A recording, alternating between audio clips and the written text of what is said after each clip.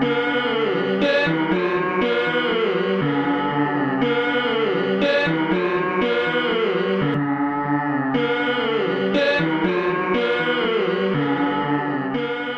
damit herzlich willkommen zu Iterativ Intuitiv, Episode 6. Mein Name ist Dennis. Und ich bin Olli. Sehr schön, dass du da bist. Ja. Was gibt's denn heute? Zu unserer Kultveranstaltung. Deswegen klang auch die Musik schon wie so Mönche, die singen irgendwie. Ja, aber so ein bisschen kleine Mönche, weil die hatten so eine quiekige Stimme. So Lilliputaner-Mönche, so ein Haufen Lilliputaner-Mönche in so einem Kloster. Egal. Lass uns drüber sprechen, was wollen wir diese Woche denn besprechen? Wir wollen mal über Sideprojects sprechen. Das ist unser großes Thema, was aber auch irgendwie ein bisschen buzzig ist, ne? Wenn man sich's recht überlegt. Genau, wir haben noch ein richtiges Buzzword mitgebracht, und zwar Storytelling.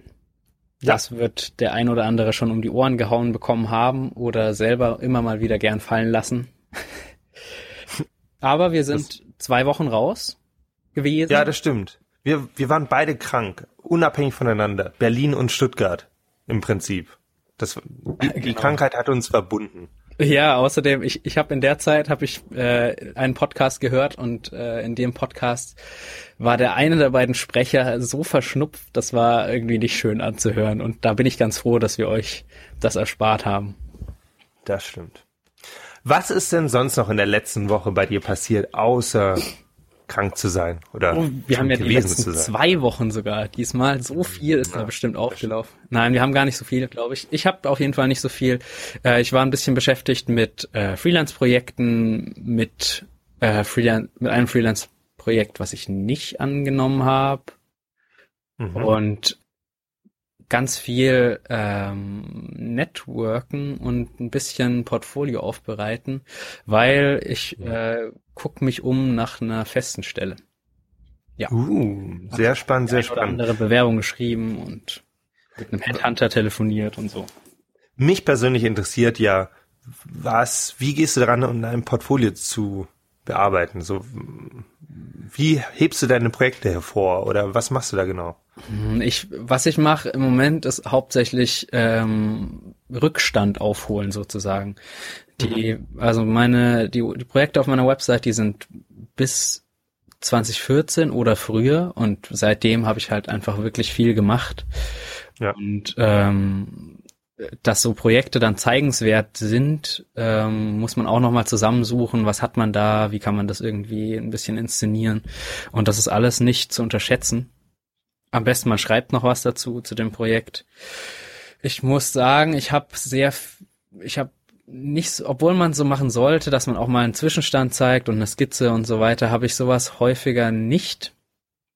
Was ein bisschen schade ist, aber manche Sachen liegen dann auch schon wieder so weit zurück, dass ich dann zwar eine Skizze dazu packen würde, aber das jetzt eigentlich auch nicht erzählenswert ist, weil ich weiß nicht, oder auch nicht schreibenswert ist. Sowas kann man dann vielleicht im Bewerbungsgespräch erzählen, woran es gehangen hat oder was irgendwie das Coole am Projekt jetzt am Ende war, was die Entscheidungen waren, die man getroffen hat. Ich weiß, also das ist zwar interessant zu lesen, aber ich weiß auch nicht, ob ich das auf meiner Portfolio-Seite so alles schreiben möchte. Ansonsten muss man natürlich ein bisschen auswählen, ein paar alte Sachen rausschmeißen, dass man eben keine 20 Projekte hat. Und da kommt dann auch wieder der Gedanke, dass man seine Seite irgendwie umstrukturiert, weil ich möchte schon gerne irgendwie ein paar gefeaturete Projekte haben und trotzdem, nachdem ich mir die Mühe gemacht habe, vielleicht einen Zugriff auf eine Liste an Projekten, die bisher schon gelaufen sind. Genau. So insgesamt. Ja, wen es interessiert, der kann sich meinetwegen dann auch alle 20 durchlesen und trotzdem muss die Auswahl möglich sein, dass man vorher irgendwie sieht, okay, die 5, die sind ihm anscheinend besonders wichtig. Mal sehen, dass du so im Prinzip vorfilterst. Machst du das dann auch irgendwie personalisiert oder? Bisher nicht. Also ich hab's schon mal gemacht für Bewerbungen, dass ich so eine besondere Landingpage sozusagen gemacht habe und bei der war dann eine direkte Ansprache und da waren dann nur ein paar Projekte drauf. Aber im Moment habe ich das noch nicht gemacht. Aber die Möglichkeit gibt's immer. Ist ja auch gar nicht so schwer, wenn man diese online hat. Ja. Das habe ich nämlich jetzt versucht zu machen, weil ich bin nämlich gerade im genau den gleichen Prozess. Ich bin dabei, mich auch zu bewerben auf so eine Festanstellung. Weg so ein bisschen vom Freelancen. Und ich habe mir auch ganz lange überlegt, wie setze ich das Portfolio auf? Wie soll das bei mir aussehen? Für alle, ich habe ja schon mal ein bisschen über meine Webseite gesprochen, ich habe ja schon mal ein bisschen darüber erzählt. Hast du nicht? Habe ich noch nicht gemacht? Nein, das ist die Folge, die wir als allererstes ausprobiert haben und noch nie veröffentlicht haben. Sozusagen Fan-Content. Den können wir dann in einem Director's Cut rausbringen. Das wäre sehr schön, so kommentierte Version, wo wir mal anhalten und drüber sprechen. Also ganz kurz, ich habe eine eigene Webseite und die ist von der Usability her herausfordernd. Soll sie aber auch sein. Ja, auf jeden Fall. Was jetzt für jemand, der eigentlich die ganzen Tag oder relativ oft nichts anderes macht, als Dinge irgendwie einfacher, nicht offensichtlich ist, aber meine persönliche Herausforderung war es irgendwie mit gegebenen Standards zu brechen, um zu schauen, was geht. Und wenn man sich auch anguckt, wer normalerweise die Webseite sich anschaut, macht es wiederum Sinn, weil die Webseite ist jetzt ja nicht irgendwie für jemand, der sich sonst, also die Zielgruppe ist halt eine andere. Das ist ja normalerweise eigentlich für Professionals, ja, und wo man davon ausgeht, die haben so ein bisschen die sind ein bisschen müde mit ihren Sehgewohnheiten. Und dann genau, richtig. Das soll die ja ein bisschen herausfordern. Ob das immer so gut funktioniert oder nicht, da muss ich noch mal drüber überlegen. Ich habe schon viel Feedback bekommen. Ich muss mich eigentlich wieder ransetzen und da mal wieder ein bisschen dran arbeiten. Alles gut. Jetzt für mein Portfolio dachte ich mir, ich möchte ein bisschen was Gefälligeres machen, so ein bisschen mehr dieses Standardding. Mit einem Hero, mit einem Einstieg und dann gibt's irgendwie diese typischen Abkapselungen und am Ende sogar 3 Projekte, die angezeigt werden, also diese, was man ja auch sonst immer kennt, diese 3 Auswahlmöglichkeiten. Okay. Wollen wir noch tiefer einsteigen oder wollen wir eigentlich kannst du über deine Website ja eine ganze Episode füllen, wie du uns schon genau, aber ich wollte jetzt eigentlich nur noch mal auf dieses Portfolio und auf diese Individualisierung hingehen, weil ich habe nämlich versucht, das zu individualisieren, weil ich glaube, dass unterschiedliche Unternehmen für die unterschiedlichen Sachen interessant sind, eine unterschiedliche Ansprache und wie ich das jetzt hinbekommen habe, und das fand ich total cool und das hat mir echt mega Spaß gemacht, das Layout bleibt immer gleich und ich habe dann mit Jekyll gearbeitet. Wie wir auf unserer iterativ-intuitiv-Seite auch machen. Genau, richtig. Und ich behandle im Prinzip diese einzelnen Portfolioseiten wie einen Blog oder wie so ein Blog-Eintrag und habe da drinne dann bestimmte Parameter, die ich ändern kann. In dem Fall irgendwie die Headline, vielleicht sogar also eigentlich auch die Farbe und eben auch den Content. Und ich kann dann im Prinzip für die Unternehmen einfach im Markdown dann diese Seiten anpassen. Also zum Beispiel den Header ändern, die Farbe ändern, wie auch immer. Aber wenn ich jetzt insgesamt am Layout was ändere, ändert sich es automatisch für alle Posts mit. Also dass ich im Prinzip, keine Ahnung, ich habe einen Rechtschreibfehler irgendwo, ändert sich das überall mit. Und das war mir total wichtig, weil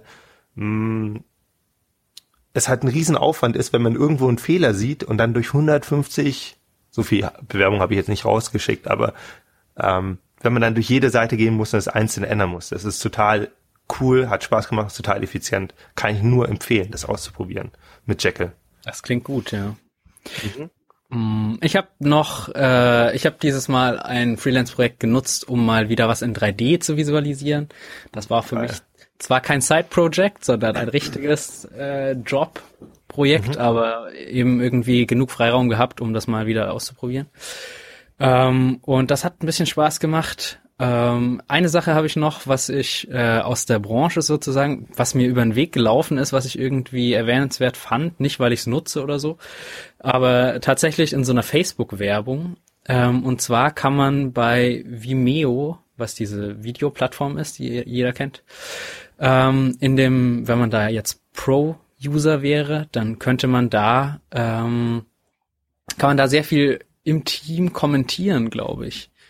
Also so, da wurde mir so ein Video vorgespielt sozusagen und da konntest sie nannten es Comment Anywhere, also das heißt mit zeitabhängig und ortabhängig im Bild Kommentare hinterlassen. Das hat mich ein bisschen daran erinnert, was du erzählt hast von diesen chinesischen Serien, durch die, hast du schon mal im Podcast erzählt? Ich glaube nicht, aber erzähl du einfach. Okay, ja, das war total verrückt, weil unsere chinesischen Mitstudenten, die haben ihre Serien geguckt und für unsere Sehgewohnheiten war das ein bisschen gewöhnungsbedürftig, weil da flogen nämlich in allen Farben Texte durchs Bild und das war... Aber wirklich durchs Bild, also es war nicht irgendwie nur wie so ein Banner unten, sondern es war über den kompletten Bildschirm. Mitten im Gesicht. Ja, und das war bunt und meiner Ansicht nach hässlich, auf jeden Fall, wie gesagt, gewöhnungsbedürftig. Und das war User-Content, also keine Kommentare von den Machern oder so, sondern andere Leute, die diese Serie gucken. Ja. Ja, daran hat es mich ein bisschen erinnert. Vielleicht kam daher die Idee, das weiß ich nicht, aber so aus so einer Produktionssicht gedacht ist das natürlich ganz cool, wenn ich mit Leuten zusammenarbeite, die mir sehr komfortabel hier Kommentare geben können. Ja. Außerdem bringt's dieses lineare Prinzip von Kommentaren, was einfach nur untereinander unter dem Video ist, bricht's ein bisschen auf und wer weiß, ob das vielleicht auch unsere Zukunft ist, nachdem die Chinesen in so technischen Bereichen ja doch häufig eher Early was in 2 Jahren was bei denen gerade passiert, kommt bei uns in 2 Jahren.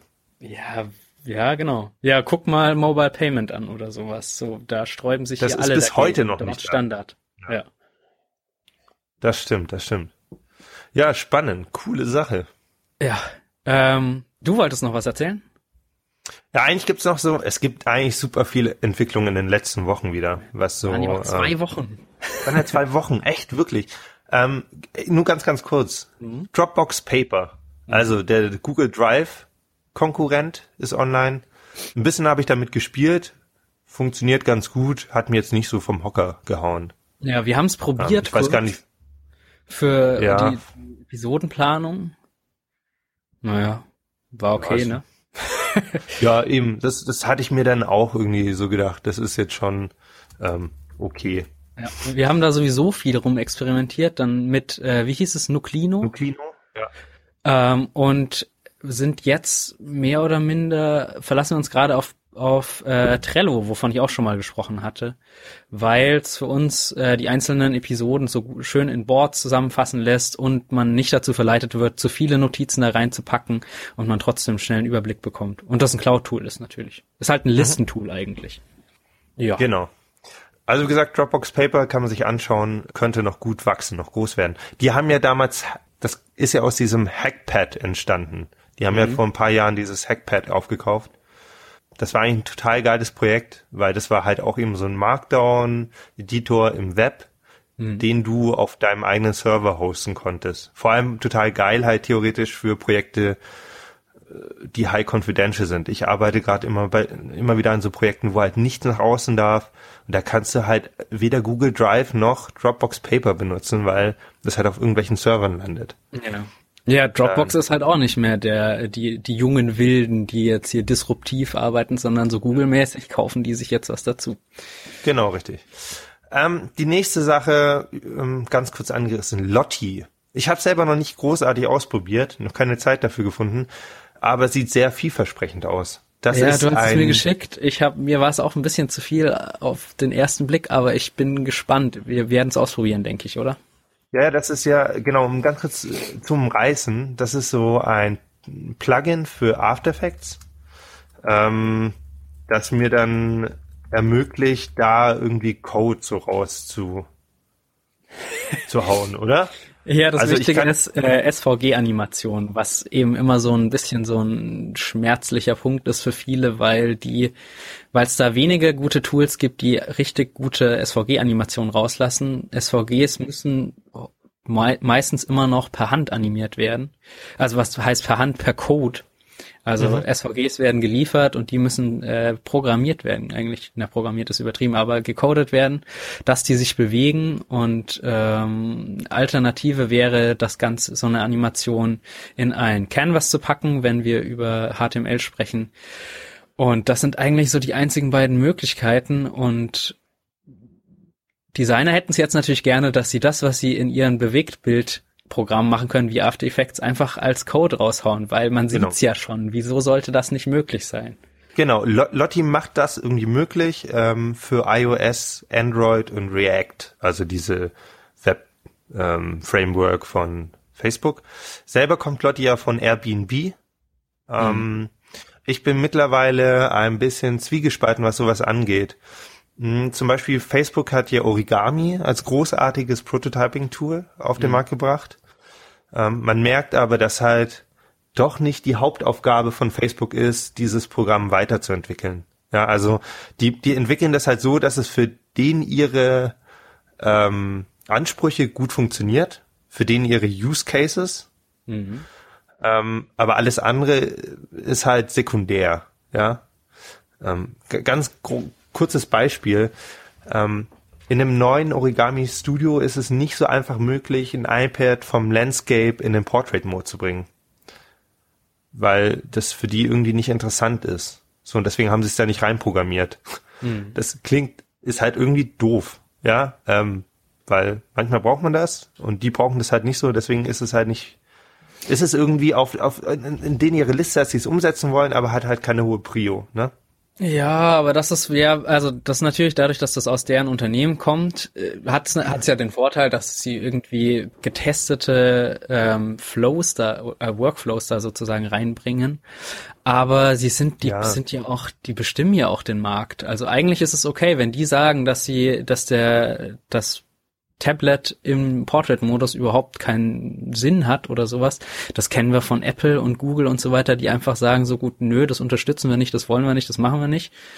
Wer weiß, warte ein paar Jahre und dann gibt's keinen Portrait-Modus mehr. Ja, gut, in dem Fall kannst du gerne so argumentieren, aber das war jetzt nur ein Beispiel dafür, wie so manche Features halt vernachlässigt werden. Oder ein Feature, das ich mir die ganze Zeit wünschen würde, die haben eine JSON-Anbindung. Also du kannst halt irgendwie so Textdateien da reinhauen und die halt nutzen, um dir sozusagen zum Beispiel Namen generieren zu lassen. Wenn du eine Liste von Namen hast, packst du da so eine JSON-Datei rein oder erstellst eine JSON und dann werden daraus irgendwie eine Liste mit Namen generiert oder so. Was ich mir wünschen würde, wäre halt, dass man eine JSON-Datei aus dem Internet laden kann. Ja, weil da könntest du dann halt einfach sagen, okay, ich habe online ein flexibles Dokument, das sich irgendwie anpasst, ja, oder ich kann darüber sogar vielleicht Kommandos geben, die dann, wo ich dann einen Zugriff auf meinen iOS-Code habe oder auf die App, diesen Prototypen. Das ist halt auch noch nicht so wichtig für die, ja, weil die nutzen sowas nicht.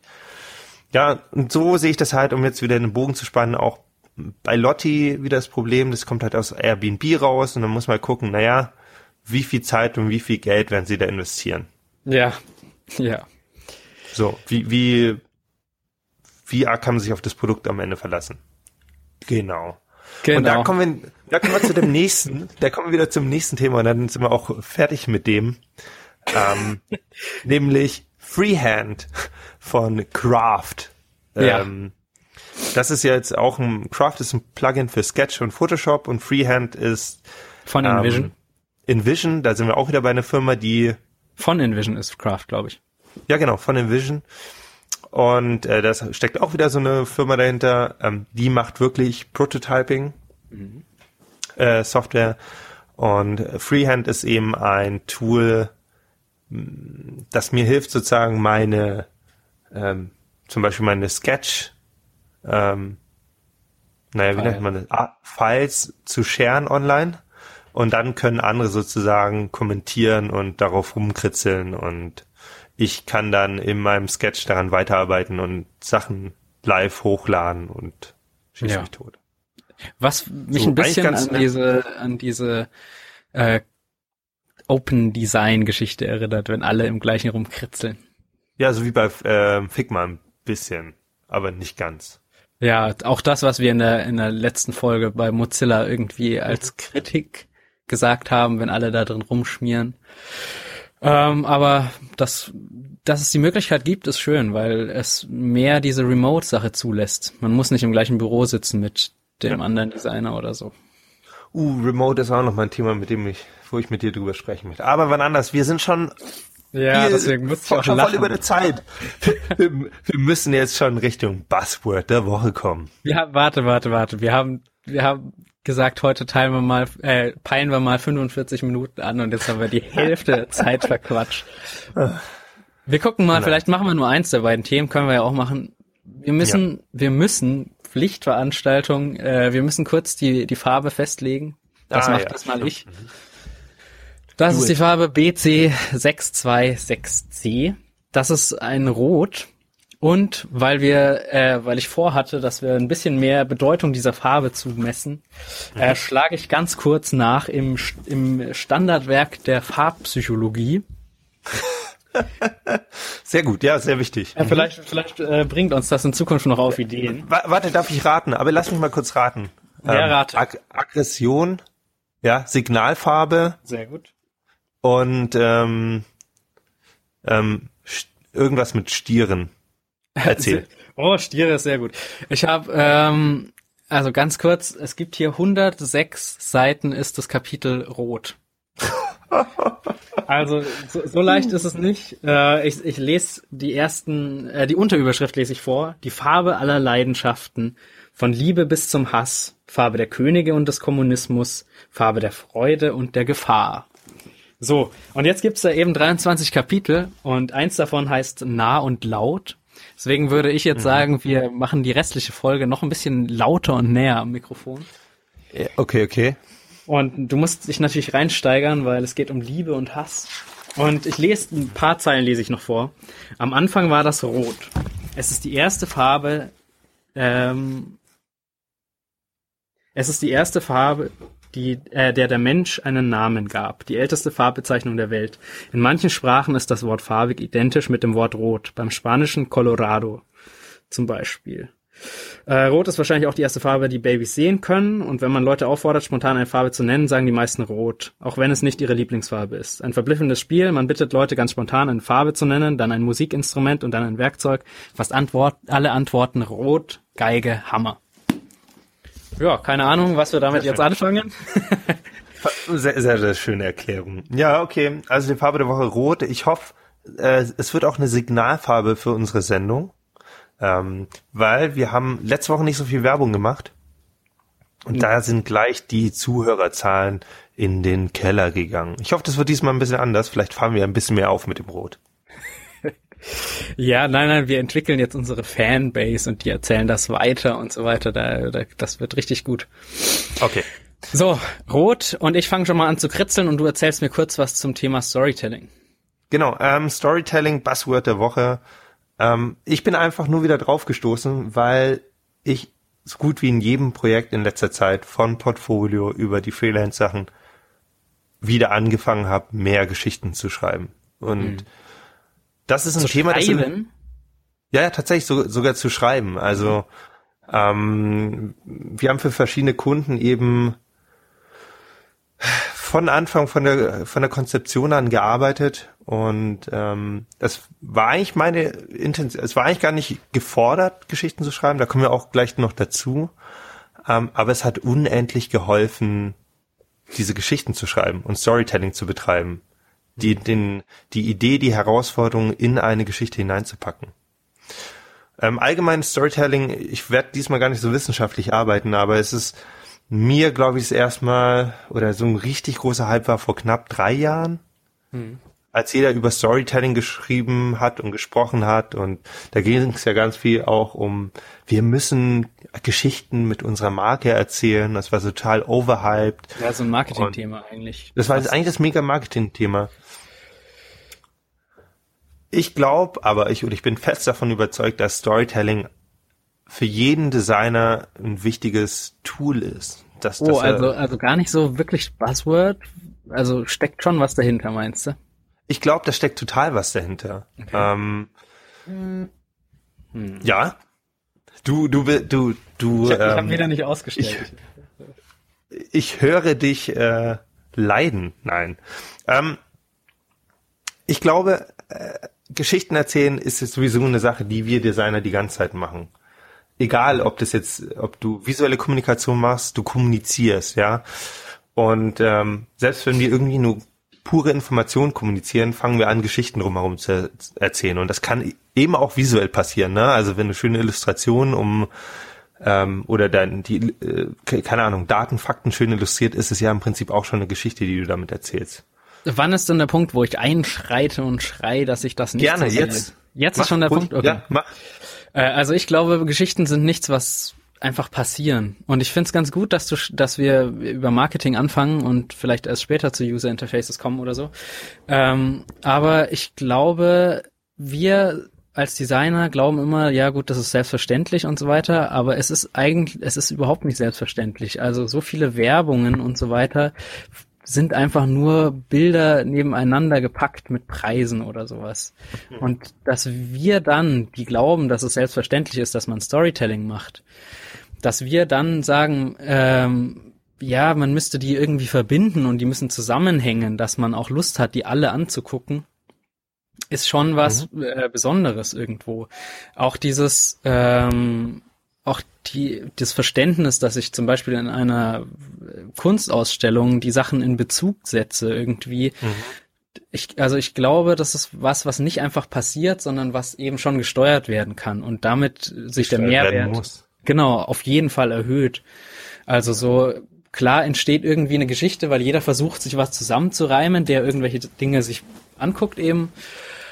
Aber man kann das auch steuern und schafft dadurch einen viel größeren Mehrwert. Ja, auf jeden Fall, genau. Ich glaube, der Mehrwert erhöht sich. Und ich wollte auch ein bisschen, und ich gebe dir vollkommen recht, und deswegen ermuntere ich auch jeden, der irgendwie designt oder irgendwie ein Produkt erschafft, dazu eine Geschichte zu erzählen. Am allerbesten Fall aus der Sicht eines Nutzers. Ja, das ist das, was ich in letzter Zeit viel versucht habe zu machen, weil das hat super viel Vorteile. Vor allem, wenn du mit Kunden zusammenarbeitest, weiß jeder genau, woran er ist. Jeder, die Geschichte, es fokussiert dich auch als Designer. So, man denkt nicht über sich nach, sondern über die Geschichte. Genau, du musst ja in diese Person hineinversetzen, wie die agieren würden. Am besten hast du am Anfang schon Person das erstellt. Und eine andere Sache ist halt auch, du musst halt über jeden Schritt nachdenken. Ja, also du musst halt dich wirklich damit auseinandersetzen, wie die Einleitung ist, wie der Hauptteil ist und wie das Finale ist, ja. Und so funktionieren ja aber auch immer unsere Produkte, ja, oder Webseiten oder alles funktioniert so. Es gibt einen Einstieg, irgendwas kommst irgendwo rein, dann gibt's die Auseinandersetzung mit dem Produkt und am Ende hast du halt wieder, wenn man aus dem Produkt rausgeht und du setzt dich halt als Designer wirklich damit auseinander, wie das gestaltet sein muss, diese einzelnen Schritte. Ja. Deswegen großartiges Tool, gar nicht, ich glaube, da lohnt es sich, viel reinzugucken. Ja.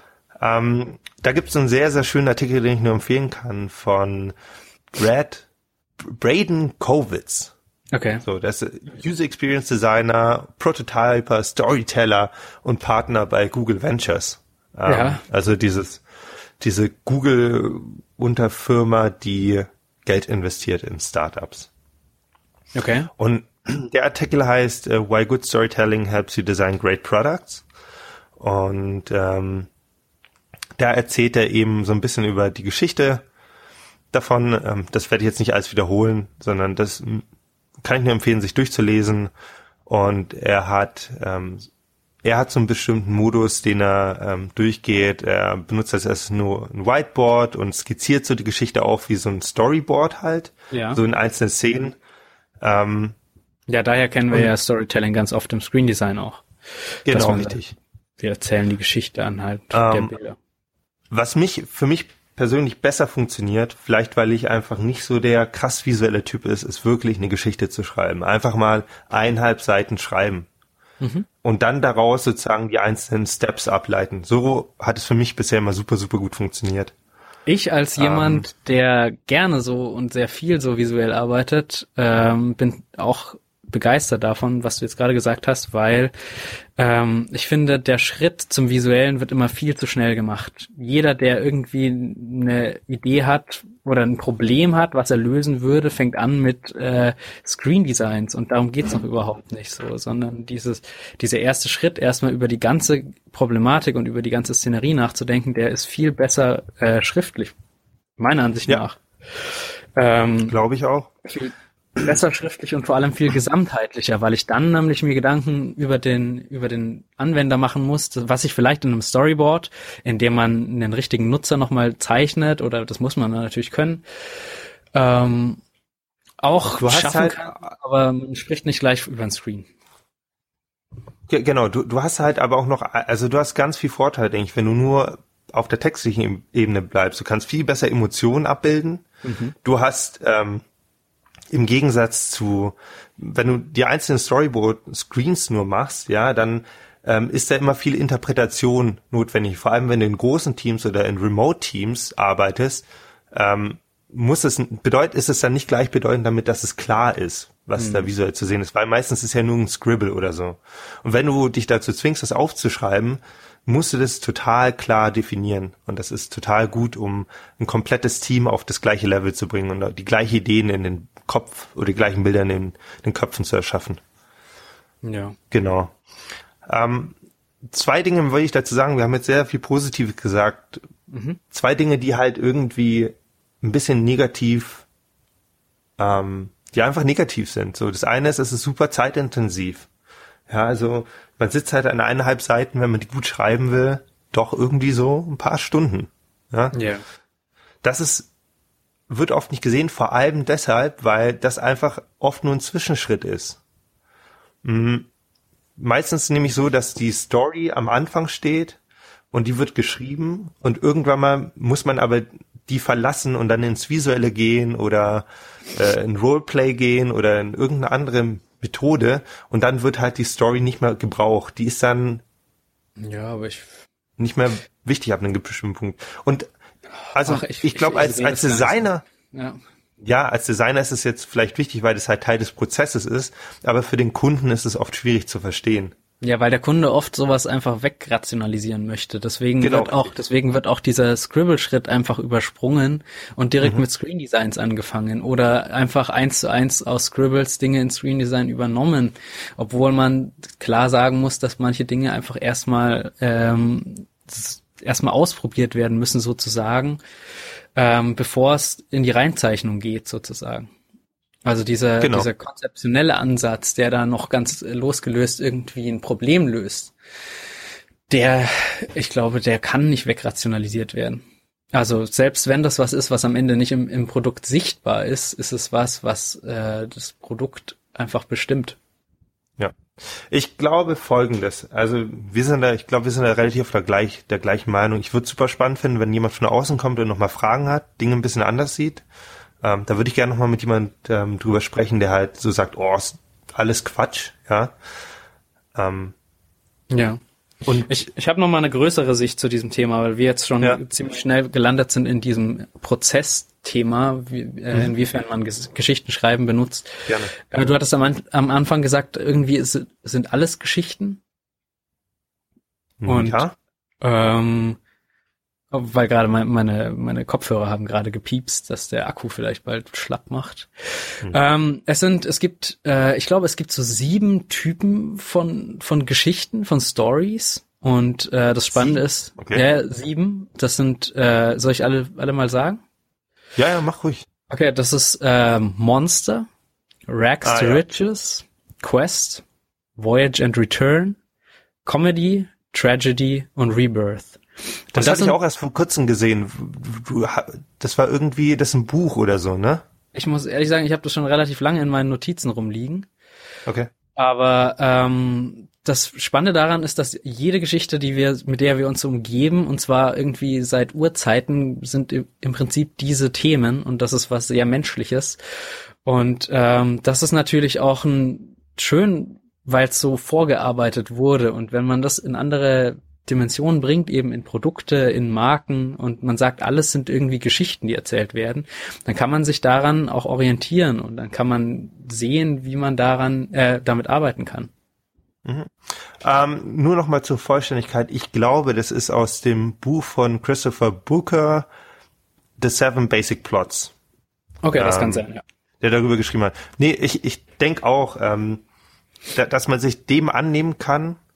Und wenn man nämlich Geschichten erzählt, das gibt einfach einen viel höheren emotionalen Wert für denjenigen, der es am Ende sich anschaut, für den Nutzer, für den Konsumenten des Produktes am Ende. Ja, und in unserer postfaktischen Zeit ist Emotion ja das Wichtigste. Eben. Mehr Geschichten, weniger Fakten. Ja, genau. Sehr gut. Sollen wir einfach dieses Mal, weil wir eigentlich der gleichen Meinung sind, einfach dieses Buzzword Storytelling beenden und direkt in unsere Side-Projects rüberspringen? Ja, das ist die Frage. Wollen wir eine 45 Minuten Folge machen oder eine Stundenfolge? Also wir werden in 10 Minuten jetzt nicht die Side-Projects abhandeln, deswegen lass uns doch einfach mal rüberspringen. Wie gesagt, mein Ausruf ganz kurz zum Ende. Falls ihr da draußen, die Zuhörer, noch Ideen habt oder uns was sagen wollt, schreibt uns, hinterlasst uns Voice Messages. Die könnten wir sogar hier einpflegen und drüber sprechen. Das wäre schön, ja. Und ja. Okay, Side Projects, unser Thema, unser großes Thema. Sind denn Side Projects für dich? Kannst du das kurz zusammenfassen? Ja, ich finde, das ist tatsächlich gar nicht so einfach. Wir hatten uns ja zusammen dieses Thema überlegt, dass wir darüber sprechen wollen und irgendwie war es damals, ohne drüber nachzudenken, relativ einfach und dann habe ich versucht habe ich danach nochmal irgendwie so tiefer drüber nachgedacht, als wir uns für das Thema entschieden haben und dachte so, okay, also Side-Projects sind irgendwie Dinge, die nebenher laufen, halt Projekte irgendwie. Und genau. Ja. Nebenher heißt, es muss irgendeinen Hauptteil geben, was vermutlich ja der normale Job ist, zumindest jetzt aus unserer Welt gedacht. Wir als Digital Natives denken da natürlich irgendwie an Hackathons und die Maker-Szene und so, weil die ganz viel privat sozusagen an Projekten schrauben, ohne dass es deren Job ist, weil sie einfach die eigene Motivation treibt. Würde ich sagen, so daran denke ich zumindest. Möchtest du noch, oder soll ich einfach mal ein bisschen durchgehen, was ich mir so dazu gedacht habe? Naja, also ich sehe das genauso und ich sehe ja schon deine Punkte, die du vorhast, deswegen würde ich einfach mal sagen, red noch mal ein bisschen weiter, weil dann wird's gleich richtig spannend. Ja, die Frage ist natürlich, worum geht's dabei bei Side Projects? Was mache ich da? Und Side Projects ist jetzt auch kein Thema, was wir beide uns nur überlegt haben, sondern dazu gibt's ganz viel und meistens wird's hochgelobt von den Leuten, dass das Wichtigste wäre, weil man sich da so weiterentwickelt und es gibt ganz viele Punkte, warum Side Projects Sinn machen oder eher Sinn haben. Und da gibt's 2 Bereiche. Entweder kann man die Dinge machen, die man sowieso schon gut kann. Das ist was sehr bestärkt wird, weil im Bereich Portfolio zum Beispiel, da kann ich kurz was vorlesen sozusagen. The only thing people really want to see, what you've built. Also nicht, worüber du sprichst, nicht über irgendwelche geheimen Projekte, die du nicht mitbringen kannst, sondern die Leute wollen was sehen oder was du gebaut hast. Mhm. Und die sagen, als Marketer sollte man bloggen, als Produktmanager sollte man ganz viele Meinungen über verschiedene Produkte sammeln und das eben alles im Privatleben. Also du solltest deinen Job weitertragen. Wenn du ein Designer bist, solltest du dein Traumprodukt irgendwie verwirklichen. Und wenn du ein Software-Engineer bist, dann solltest du auch in der Freizeit hacken.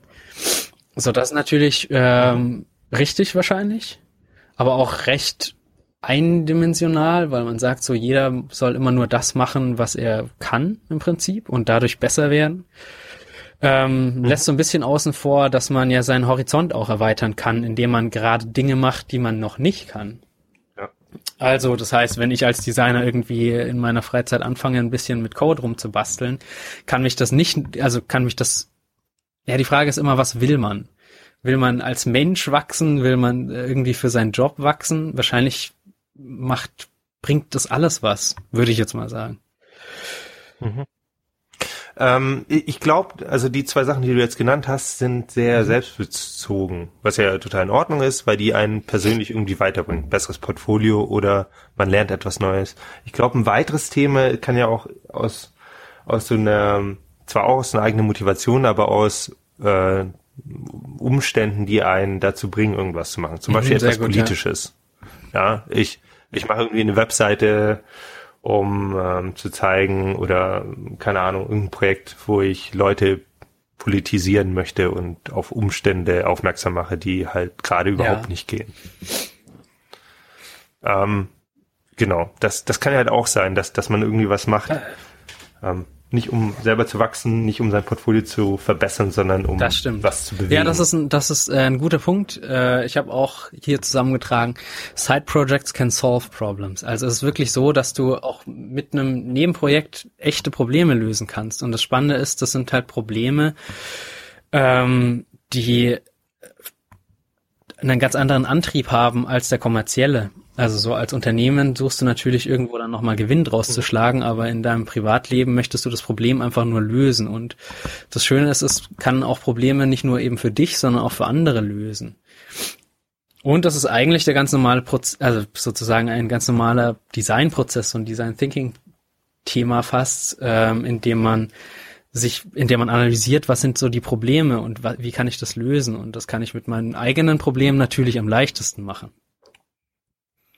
Genau, richtig, weil das ist halt die Sache, man muss da nicht irgendwie, oder muss zumindest nicht so intensiv Zielgruppenforschung machen oder Personas aufbauen oder Research machen dergleichen. Absolut, genau deswegen bringt mir eigentlich auch ein bisschen Ausgleich, weil ich als Designer vielleicht im Job zurückstecken muss, weil ich sage, das ist halt die Zielgruppe so, deswegen machen wir alles rosa, obwohl ich rosa irgendwie doof finde.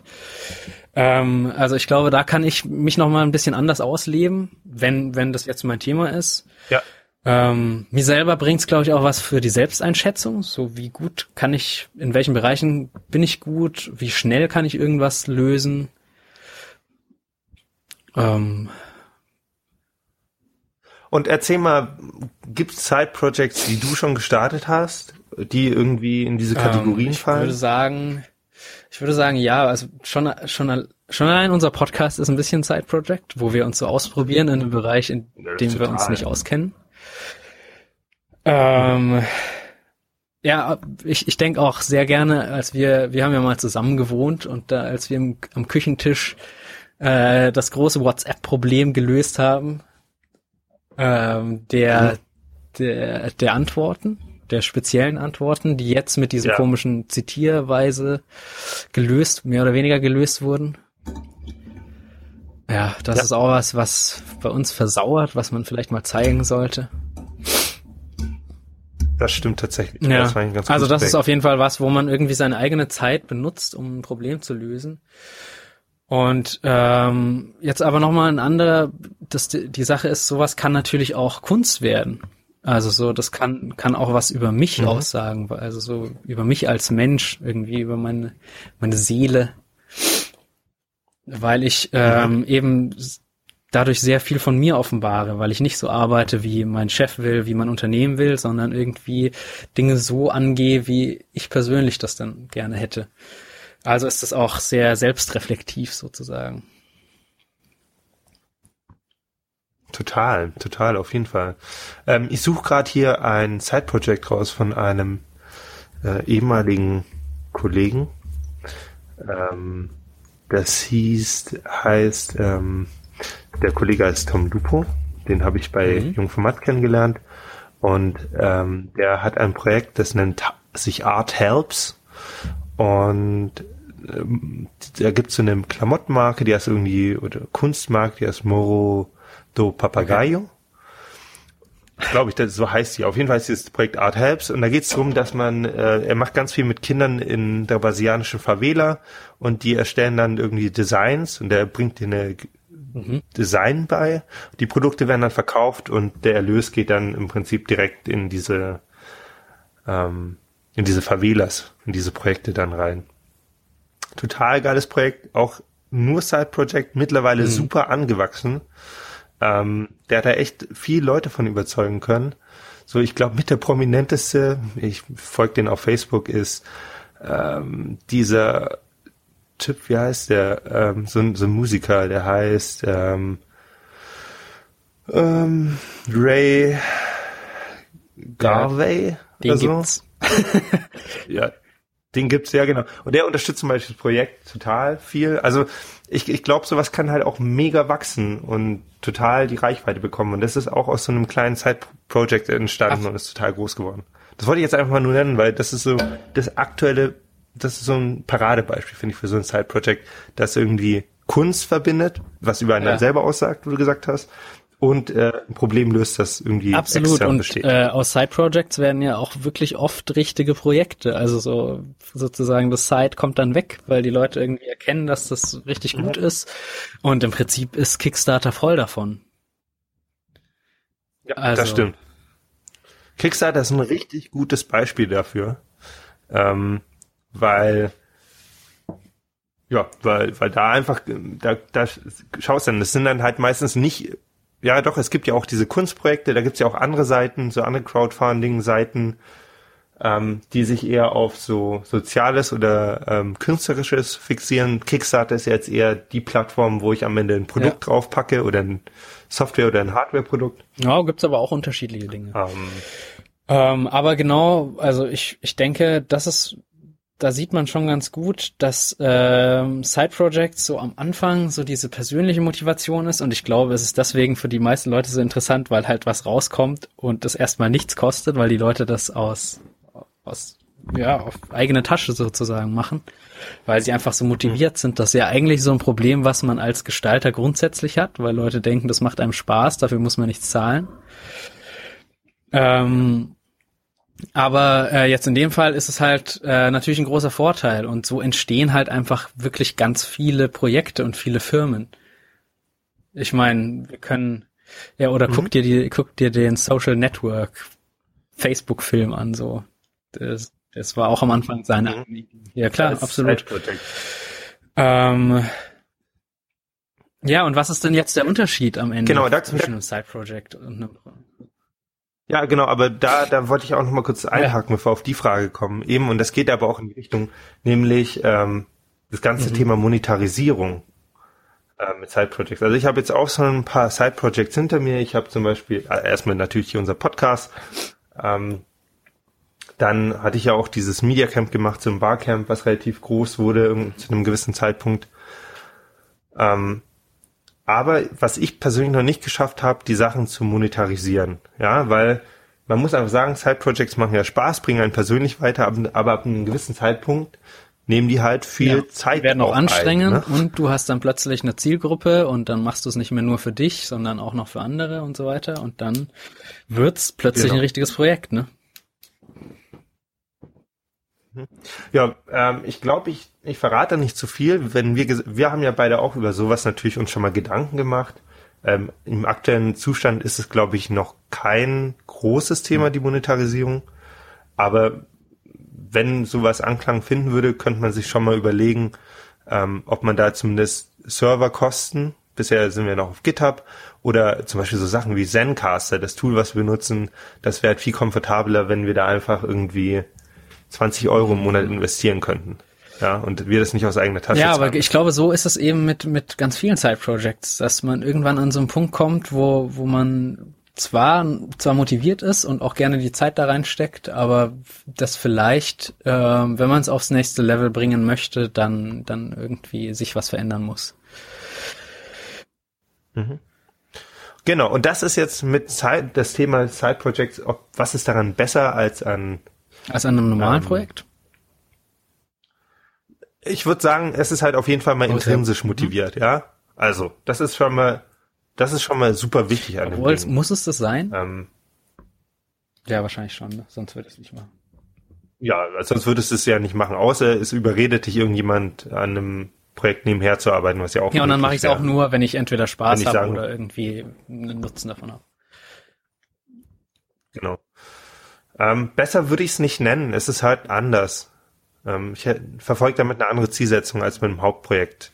Ja, ein Unterschied nochmal ist zum Beispiel, dass ich halt, wenn ich mir den nicht selber mache, dann habe ich keinen Druck.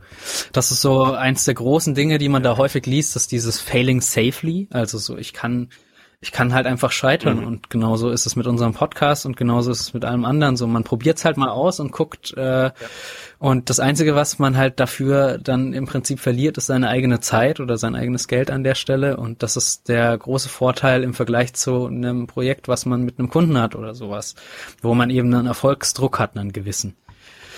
Und das ist ja fast das Schöne ist, ich kann auch meinen eigenen meine eigene Zeit sozusagen festlegen. Also ich kann auch langsam arbeiten. Ich kann mal neue Tools ausprobieren, wo ich weiß, das könnte ich nicht einsetzen im Job, weil ich damit zu langsam wäre, weil ich eben diesen Zeitdruck nicht habe. Ich kann mich in neue Felder ausstrecken. All das kann man sich selber erlauben irgendwie. Und ich glaube, das ist der große Vorteil. Ja, da gehe ich d'accord mit dir. Ein bisschen sehr experimentieren. Schön. Ich hab noch eine Notiz, so keine Altlasten, weil du hattest in einem der letzten Podcast-Folgen, glaube ich, gesagt, diesen Vergleich mit Mercedes gebracht.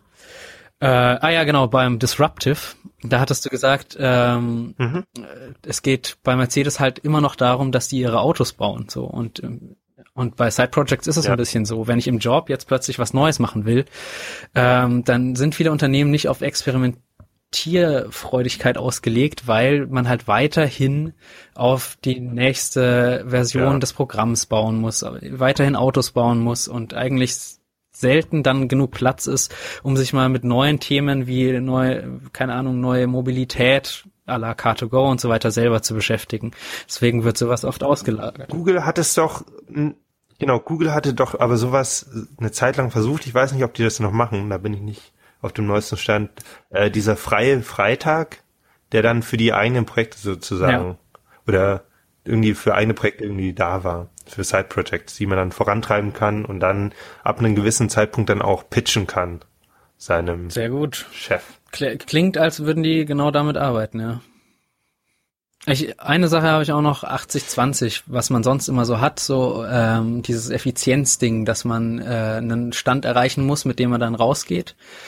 Und man kann natürlich da auch so ein bisschen seinen Perfektionismus ausleben. Also man kann gucken, wie weit man es treiben kann und merkt vielleicht, wie anstrengend die letzten 20% sind oder sowas.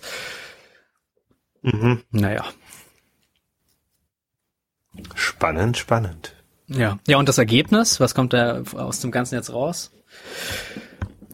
Weiß man nicht. Oft sieht man es nicht, würde ich sagen. Also viele basteln zwar privat rum, sind dann aber irgendwie zu bescheiden, um das mal zu zeigen. Oder stapeln da so ein bisschen tief. Damit würde ich gerne nochmal auf die letzte Folge vielleicht verweisen, so diese Open Source Community. Also so, niemand fängt bei Null an und wir bauen alle auf dem Wissen anderer auf und wieso sollte man das dann nicht teilen? Also nicht, das hilft einem vielleicht selber, so zum Thema Netzwerken, aber das hilft natürlich auch der Community, weil man sieht, okay, das Problem haben andere auch oder es gibt schon Lösungen für das Problem. Ja, da sind Hacker schon ganz vorne dran bei solchen Themen.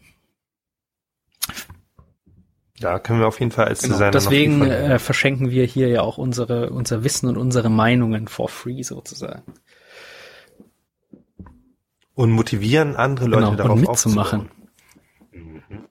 Und mitzumachen, genau. Wir kriegen immer noch, ich muss reingrätschen, wir kriegen immer noch viel zu wenig Antworten von euch. Also immer her damit, mit euren Gedanken. Genau, weil dann können wir die auch diskutieren. Genau, wir sind durch, oder? Wir haben fast eine Stunde. Wir sind relativ nicht so schlecht mit der Zeit. Ja. Dann würde ich sagen, verabschieden wir uns. Wie immer. Verabschieden wir uns. Danach gibt's noch ein kurzes nach Nachgeplänkel. unseren Mönchgesängen. Nach unserem Mönchgesang. Und für alle anderen, die nicht mehr zuhören wollen, wünschen wir noch eine wunderschöne Woche. Genau, wir hören uns bald wieder.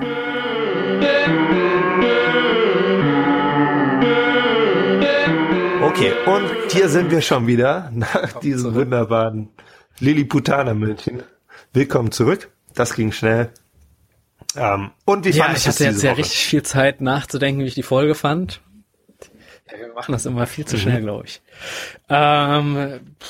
Nett. Mir hat's wieder Spaß gemacht. Die lange Pause war nicht so schlimm. Irgendwie hat sich gleich wieder gut angefühlt. Ja. Themen spannend diesmal. Ich weiß nicht, ich war zufrieden eigentlich. Vielleicht ein bisschen lange Anfang. Ich war auch. Ja, das stimmt. Wir waren diesmal am Anfang sehr lang. Da wird's wieder vielleicht 1 oder 2 geben, die es nicht so toll finden. Stimmt, ja. Vielleicht andere wenn ganz erst nach 20 Minuten mit der Folge anfängt. Ja. Dann die andere Sache, ich glaube, wir waren diese Woche halt nicht sehr wissenschaftlich. Ich glaube, das hat ihm aber nichts irgendwie, hat ihm keinen Abbruch getan. Wieder. Aber ich glaube, ein bisschen Rhythmus kriegt man. Vielleicht an anderer Stelle wieder. Dafür was, zum Beispiel, du warst ja letzte Woche unglaublich gut vorbereitet. Diese Woche ist halt eher so, ja, aber diese Woche war es halt ein bisschen mehr so Diskussion und ein bisschen Quatschen. Ich würde mich tatsächlich, und ich habe es jetzt schon mehrmals während der Episode gesagt, noch mehr über Feedback freuen, noch mehr über vielleicht sogar Themenvorschläge, über Inhalte von euch Zuhörern. Das wäre super geil. Genau. Aber lass uns da nicht, obwohl doch, man kann da schon dringlich werden. Genau. Ja. Sonst rufe ich bei jedem ich kann ja abzählen, wie viele Zuhörer sind. Ich rufe bei jedem von euch an und zwinge euch dazu. Ja, dann bleibt nicht viel zu sagen. Empfehlt uns weiter, wem es ein bisschen Spaß macht. Genau, das können wir auf jeden Fall auch noch sagen. Wir sind jetzt bei knapp 70, wie viel? Facebook? Das ist schon mal in Ordnung. Ich glaube, ich hätte auf jeden Fall Bock, noch mehr Leute zu erreichen. Vielleicht entsteht dann auch noch mehr Dialog. Deswegen. Zwischen uns. Deswegen empfehlt uns bitte weiter. Sagt euch, wenn euch irgendwas nicht gefällt und bis nächstes Mal. Tschö.